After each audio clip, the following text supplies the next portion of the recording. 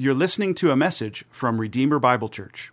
We hope you'll visit us in person, or you can find more messages like this one at redeemerbiblechurch.com. 7 through 10. The end of all things is at hand. Therefore be self-controlled and sober-minded for the sake of your prayers. Above all, keep loving one another earnestly, since love covers a multitude of sins.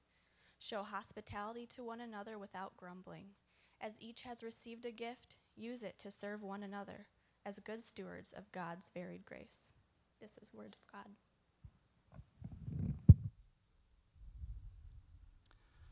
You may be seated.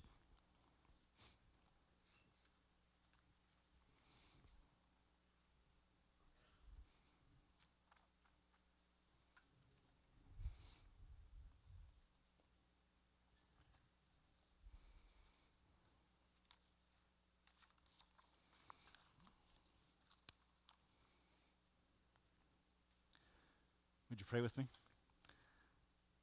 Father, we thank you for the opportunity to bring our songs and praises to you this morning in worship. Thank you for these who have led us. We thank you for your great grace and goodness to us, shown to us at the cross, our Savior's death and resurrection, something we rejoice in and revel in and are so thankful to you for what Christ has accomplished for us. And it is because of his death and resurrection that we are saved and that we become part of a body of Christ, a local body of Christ, as a result of our salvation, and that we then can interact with one another and can love one another. And so as we consider these truths here in your word this morning, I pray that you would take your word, plant it deep within us and our hearts, and cause us to hear it, to understand it, to apply it. Lord, bring encouragement by it, challenge where needed, support and help. And we pray that your Spirit would work through your word now in our hearts. In Jesus' name we pray. Amen. Well, it was the summer of 1990, and I was wandering the streets of Jerusalem inside the old city with 3 other young men. We had just turned onto the famous Via Dolorosa when a gentleman of Palestinian Arab descent greeted us. He was very friendly, and before we knew it, he had invited us into his home, situated right there on that street. He wanted to show us his collection of antiquities, and it was clear that his above-average wealth had helped him purchase a great number of fascinating artifacts. You can imagine that we were feeling rather uncomfortable. 4 20-something American Christians inside the home of a Muslim Palestinian. But he did not seem fazed at all. And after showing us his collection of antiquities, he introduced us to his wife. She was of Egyptian descent and had grown up on the Gaza Strip. And he asked us to sit down at a table in the room, and soon we were sipping tea and eating some cakes. They were kind of like coffee cake, but without the cinnamon and sugar. And we continued to converse with one another for half an hour, finally ending our visit with many thank yous and vigorous handshakes. Though somewhat intimidated by this man's religious and economic background, he had succeeded in making me feel welcomed and honored. What I experienced that day was a demonstration of typical Middle Eastern hospitality, for no other reason than, as he put it, to work on his English. This gentleman had invited total strangers into his home and given us refreshment and relaxed conversation. Now, American culture is not so prone to such spontaneous demonstrations of hospitality, even though we might wish it were. Yet the Lord has set high standards for his children in regard to hospitality, regardless of the culture in which we live. And what we find in the life of the early church is a vibrant atmosphere of loving one another through the ministry of hospitality. And God's word is clear in the expectation that each of the members of his church should be hospitable to others, whether strangers or known acquaintances. So the call to us this morning is quite simple, straightforward. We heard it in the text read just recently, that you need to be a hospitable believer. Now, how are we going to try to flesh that out here this morning? First of all, I'd like us to think about, we need to understand Scripture's call to hospitality, first of all. So we need to understand Scripture's call, and then we need to apply Scripture's call to hospitality. So let's begin with that first point, understanding Scripture's call. It is pretty straightforward. In fact, there are at least 5 texts that give the command to be hospitable here in the New Testament directly. In Romans 12:13, we read, "Contribute to the needs of the saints and seek to show hospitality." Hebrews 13:2, "Do not neglect to show hospitality, for thereby some have entertained angels unawares." Hebrews 13:16, "Do not neglect to do good and to share what you have, for such sacrifices are pleasing to God." 1 Timothy 6:18, "They are to do good," that is the wealthy that he's addressing here particularly, "they are to do good, to be rich in good works, to be generous and ready to share." Then our text that we heard in 1 Peter 4:9, "Show hospitality to one another without grumbling." So we see there is a general call to be hospitable to our fellow believers. In fact, this quality is commended for elders. It's one of the qualifications given in both of the lists of qualifications for elder in 1 Timothy 3 and Titus 1. Likewise, it's expected of widows who were on the widow list there in 1 Timothy 5. They're to be hospitable. And when we look at the first century context, and we see many examples of this throughout the New Testament, we see that hospitality was, in one way that it was expressed, was receiving someone as a guest, taking care of them, and allowing them to spend the night, whether you know them or you didn't know them. We saw this in the Acts 10 account of Cornelius and Peter, where people came to Peter's place, they were accepted in, and then Peter and those men went to Cornelius' place, and Cornelius accepted them in. Paul, at 3 different times in the book of Acts, is brought into people's homes, whether it's the home of Mnason in chapter 21, or Publius in chapter 28, or Jason in chapter 17. Jesus was brought in, entertained, or I should say, people were hospitable to him on at least 2 occasions specifically. One in Luke 10, where Martha and Mary and Lazarus accept Jesus into their home, and later on in Acts 19, Zacchaeus accepted and brought Jesus into his home.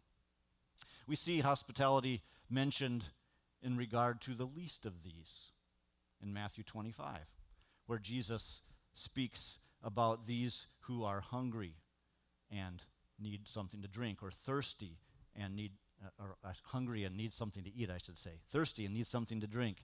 And people are encouraged to have shown care for them, the least of these. We also see a context here in the first century of traveling preachers coming through town. In the book of 3 John, the lengthy section there we'll look at a little bit more in detail, where these traveling preachers are brought in, and Gaius particularly is encouraged to take them into his home and to help them along the way. In fact, we also see some who are condemned for not doing that. Also in 3 John, Diotrephes was condemned for not doing that. And Jesus, in Matthew 10, as he's sending out his disciples and others on that missionary endeavor there in Matthew 10, he tells them, when you enter into a town, if somebody will not accept you, will not take you in, what should you do? Well, wipe the dust of your feet off as a witness, a testimony against them for their failure to accept you. A couple of other Old Testament events are referred to in regard to hospitality. In James 2, James speaks about Rahab accepting the spies in. And in Hebrews 13, we're told that some have entertained angels unawares. Of course, that's a reference to Abraham accepting the Lord and to others and giving them hospitality. So to summarize all of these various texts in the New Testament in regard to hospitality, we know that in the first century church there was certainly a need for Christians to open their homes to traveling servants of God. We saw it with Peter, with Paul, with Jesus. Best summed up in 3 John 5 through 8. Beloved, it is a faithful thing you do in all your efforts for these brothers, strangers as they are, who testified to your love before the church. You will do well to send them on their journey in a manner worthy of God, for they have gone out for the sake of the name, accepting nothing from the Gentiles. Therefore, we ought to support people like these, that we may be fellow workers for the truth.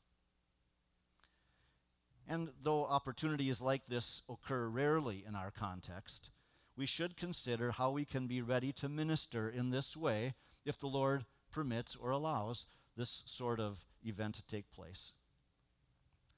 Secondly, there was and continues to be a need to minister to the least of these. There in Matthew 25, 37 to 38, as Jesus was talking there, Lord, when did we see you hungry and feed you, or thirsty and give you drink? And when did we see you a stranger and welcome you, or naked and clothe you? So whether through a homeless shelter, or a neighborhood food shelf, or a foreign student exchange program, a refugee ministry, human trafficking, pregnancy centers, and so on, there are many opportunities available for providing food and water and shelter and safety for the vulnerable and the needy among us. And this type of ministry is certainly commended by Jesus. And even through our mercy ministry here at Redeemer, we can participate financially in helping to meet the needs of those among us. But I would like to focus our attention in a slightly different direction, while certainly not denying or ignoring the reality of texts like Matthew 25. The majority of the hospitality text I referred to earlier can be summed up by looking closely at the text that Krista read earlier in 1 Peter 4. So I'd like us to take a closer look at that passage. So if you haven't opened your Bibles there already, please do to 1 Peter chapter 4. And we're going to look specifically at verses 8 and 9. And I want us to notice here as we look at this text the connection of hospitality to love for one another. Notice here that Peter says in verse 8 that loving one another is to be above all. It is the priority. And it is that which, as he says there, covers a multitude of sins. In other words, it overlooks sin in the right way. Now, there, of course, is a wrong way of overlooking sin when it needs to be addressed in someone's life, when it is causing a relational rift, when it is hurting the testimony of Christ. But Peter is reminding us of the overarching responsibility that we each have to one another. And it is, above all, to love each other. Now, another of the inner circle of disciples, the disciple John, reminds us that love for our fellow brothers and sisters is but one of three ways that we know that we are God's children and members of his family. In fact, this is the major burden of the Johannine epistles. How do we know that someone is a Christian?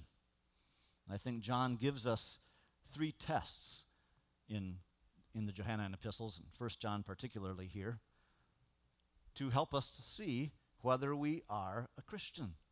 The first test, of course, is a doctrinal test, especially having right doctrine about the person of Christ. For example, in 1 John 5:1, everyone who believes that Jesus is the Christ has been born of God. So there's a first test. Does someone have right doctrine? Second test, is this person obedient? in 1 John 2:3. By this we know that we have come to know him if we keep his commandments. Now again, this does not mean that we're doing so perfectly or completely, but certainly noticeably. As Jesus himself said, by their fruits you will know them. So the second test is the obedience test. The third test is that we love our fellow Christians. In 3:14, we know that we have passed out of death into life because we love the brothers. Thus, if you are God's child here today, you have and understand right doctrine.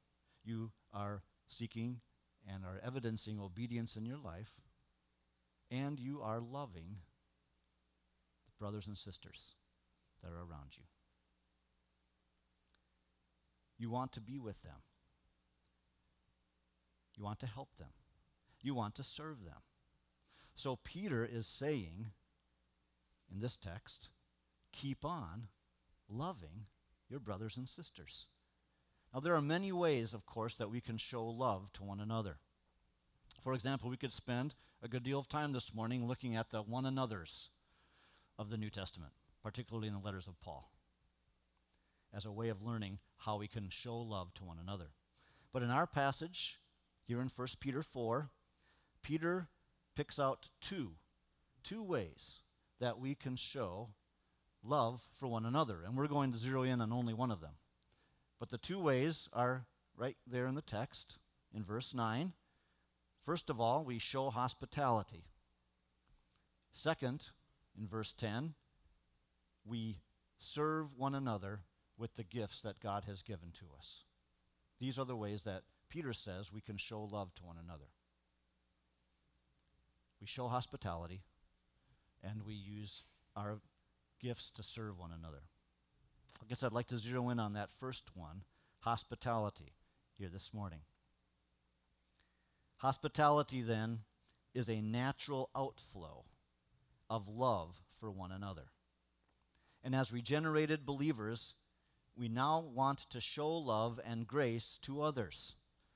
This is not a grievous command to us, but one that we should want to embrace. But I must admit, as I worked on preparing this sermon and started looking more specifically at what it means to be hospitable, that I often fall short. That I often am not showing love in this way as I ought. I need the Spirit's help to obey, as do each of you. So, when Peter and Paul and the writer of Hebrews all say that we should be hospitable, what do they mean? What do they mean? Well, a few commentators have weighed in on this. Quote a couple here.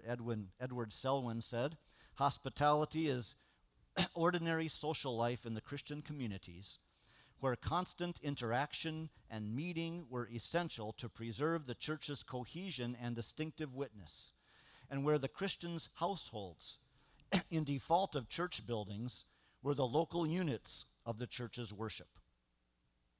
Another commentator, Ramsey Michaels, says, hospitality is simply a concrete expression of mutual love among Christians as a general obligation of the entire congregation. Jen Wilkin, speaking specifically of having someone in her home, but the ideas that she expresses here go beyond the walls of one's home. Hospitality throws wide the doors. It offers itself expecting nothing in return. It keeps no record of its service, counts no cost, craves no thanks. It is nothing less than the joyous, habitual offering of those who recall a gracious table set before them in the presence of their enemies. Psalm 23:5. Of those who look forward to a glorious table yet to come. Revelation 19. It is a means by which we imitate our infinitely hospitable God. I have another definition here, kind of trying to bring some of these ideas together. Hospitality is expressing love to another in a tangible way by demonstrating open acceptance, compassionate listening, and encouraging words. Let me say that again. It's a tangible way of demonstrating open acceptance, compassionate listening, and encouraging words.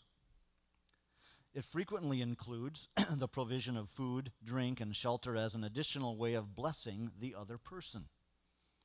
Now, the key word in that sentence is blessing. When I am being hospitable to someone, I am seeking to bless them, to encourage them, to welcome them, to listen to them, to share my life with them, to ask them to share their lives with me. What are their thoughts, their feelings, their pursuits, their preferences? Now, I think it's helpful to think about what hospitality is by looking at what it is not. And it is not entertaining. In fact, I think that when we hear the word hospitality, that's what pops into our heads. But hospitality is not entertaining. Because entertaining involves setting the perfect table after an exhaustive search on Pinterest. It chooses a menu that will impress and then frets its way through each stage of preparation. It requires every throw pillow to be in place, every cobweb to be eradicated, every child to be neat and orderly. It plans extra time to don the perfect outfit before the first guest touches the doorbell on the seasonally decorated doorstep. And should any element of the plan fall short, entertaining perceives the entire evening to have been tainted. Entertaining focuses attention on self. That's Jen Wilkin again. Entertaining seeks to impress, while hospitality seeks to bless. Entertaining invites those whom it will enjoy, while hospitality takes all comers. So we should see that the difference here between hospitality and entertaining comes down to attitude and motive. Love seeks to give and help, while entertaining ultimately seeks for accolade and self-focused attention. Now, let's continue in the text here, because Peter gives a qualification to our hospitality, and he says that we are to be hospitable without grumbling. This is the manner of our hospitality. What does it mean to have hospitality without grumbling? I think the grumbling here is having a negative attitude toward the guests in regard to the hassle of preparing and serving and caring for them. Don't begrudge guests or think that you've had enough of them. It's going to come out in your attitude, isn't it? Indeed, hospitality can be an exasperating, costly, and tiring enterprise. The result of grumbling is that it drives out faith in God's promises to bless. It drives out thanksgiving. It drives out thanksgiving for guests, drives out thanksgiving to God for the promises that He's given to bless, and it drives out joy. Drives out joy in serving. Now, one's hospitality may indeed be exploited unfairly. An old Italian proverb says, "A guest is like a fish. After 3 days, he stinks." And your guests may stay too long. But don't let this cause a grumbling spirit in you. Now, on the opposite side, we ought to have an attitude of cheerfulness in acts of mercy. In Romans 12:8, we're told we are to do acts of mercy with cheerfulness. Or in 2 Corinthians 9:7, we are not to give reluctantly or under compulsion, because God loves a cheerful giver. Indeed, God loves and desires a cheerful hospitality. Let me give a biblical illustration of this from the account I mentioned earlier in Luke 10. In Luke 10, well, let me read it for you here. In Luke 10:38 to 42. As they went on their way, Jesus entered a village, and a woman named Martha welcomed him into her house. So she's off to a great start. She's being very hospitable. And she had a sister called Mary, who sat at the Lord's feet and listened to his teaching. But Martha was distracted with much serving. And she went up to him and said, Lord, do you not care that my sister has left me to serve alone? Tell her then to help me. But the Lord answered her, Martha, Martha, you are anxious and troubled about many things, but one thing is necessary. Mary has chosen the good portion, which will not be taken away from her. Now realize the main thrust of this text is not a text on hospitality per se. I'll mention that again here in a moment. But let's notice a few things about Martha's hospitality here that are just mentioned in the text. Even though she's received Jesus into her home, her hospitality soon turns to grumbling by verse 40. Notice that she is distracted with much serving. And verse 41, she's anxious and troubled. Why? Well, there's food to prepare, and the Messiah is hungry. And she's probably also thinking, I would rather be listening to Jesus than preparing food. But someone has to do it, and it certainly isn't my good-for-nothing sister.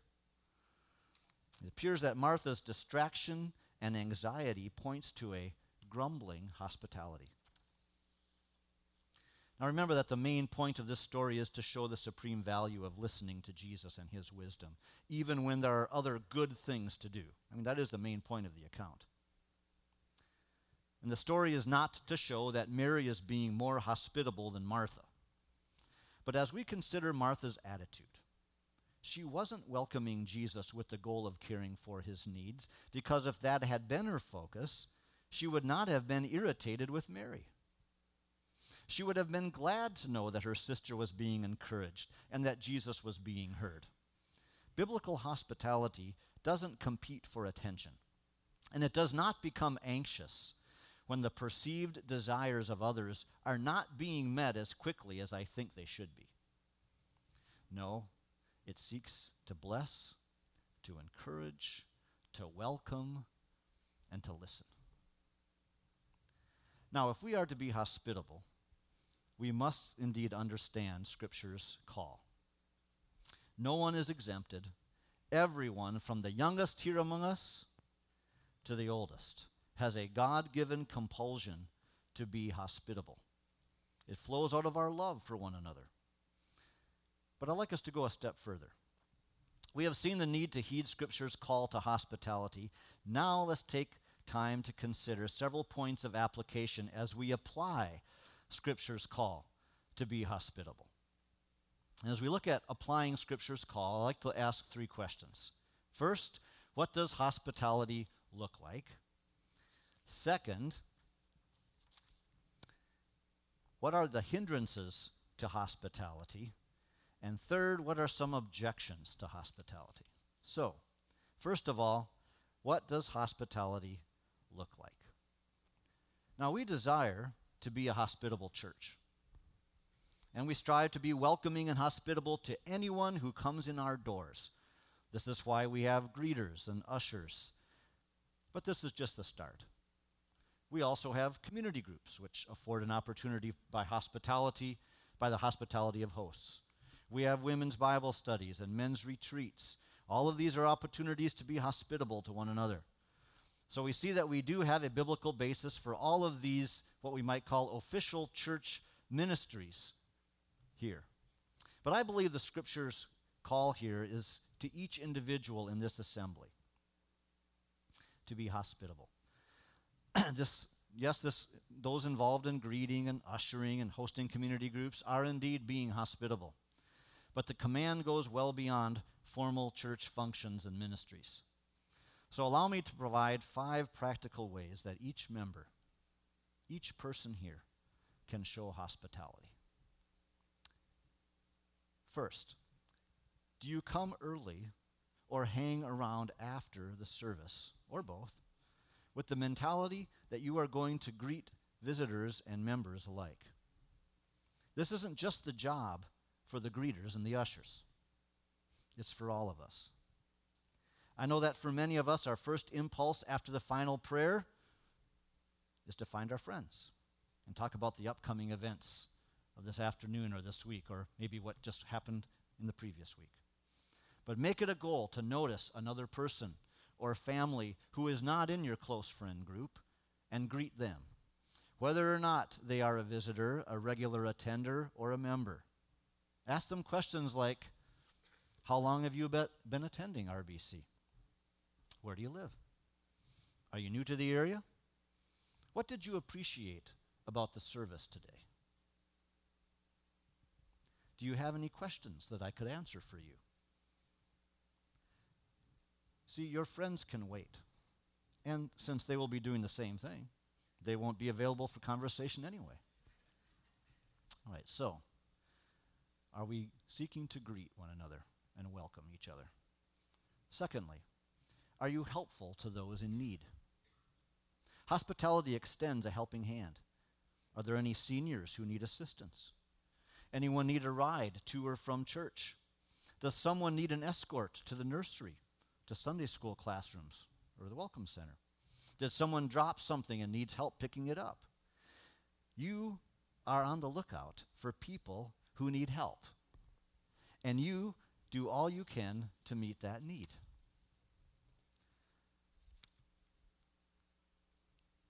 My wife, Elaine, has an uncle, Uncle Wally, and he served for decades as a custodian in the Fridley School District. After his retirement, I was talking to him about the younger people who were replacing him. He sighed and offered an observation. These young people today don't seem to have an eye for being a good custodian.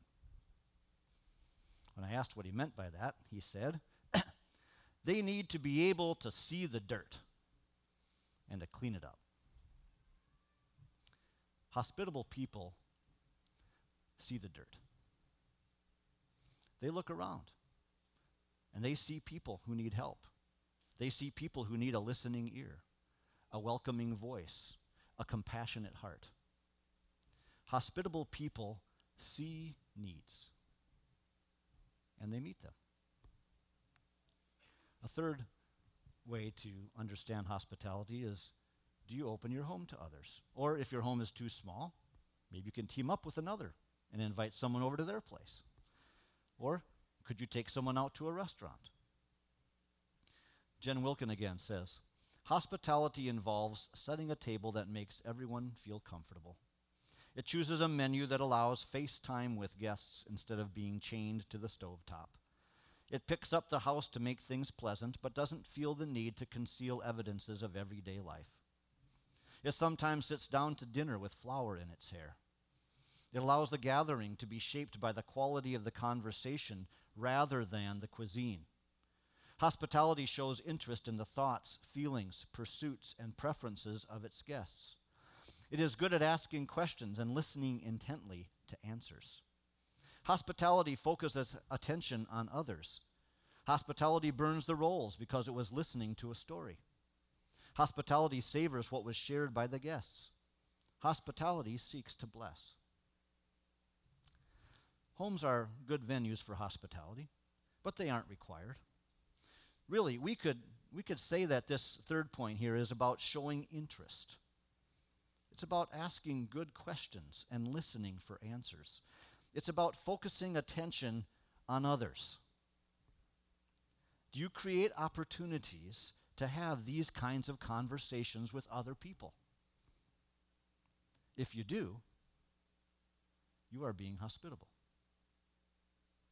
Fourth, do you open up your life to others by getting together with another brother or sister for lunch or coffee or breakfast? Are you seeking to build mentoring relationships, whether as the mentor or the mentee or both, with at least one other person? And fifth, do you accept invitations to receive hospitality from others? Can you humbly receive the love and care of others?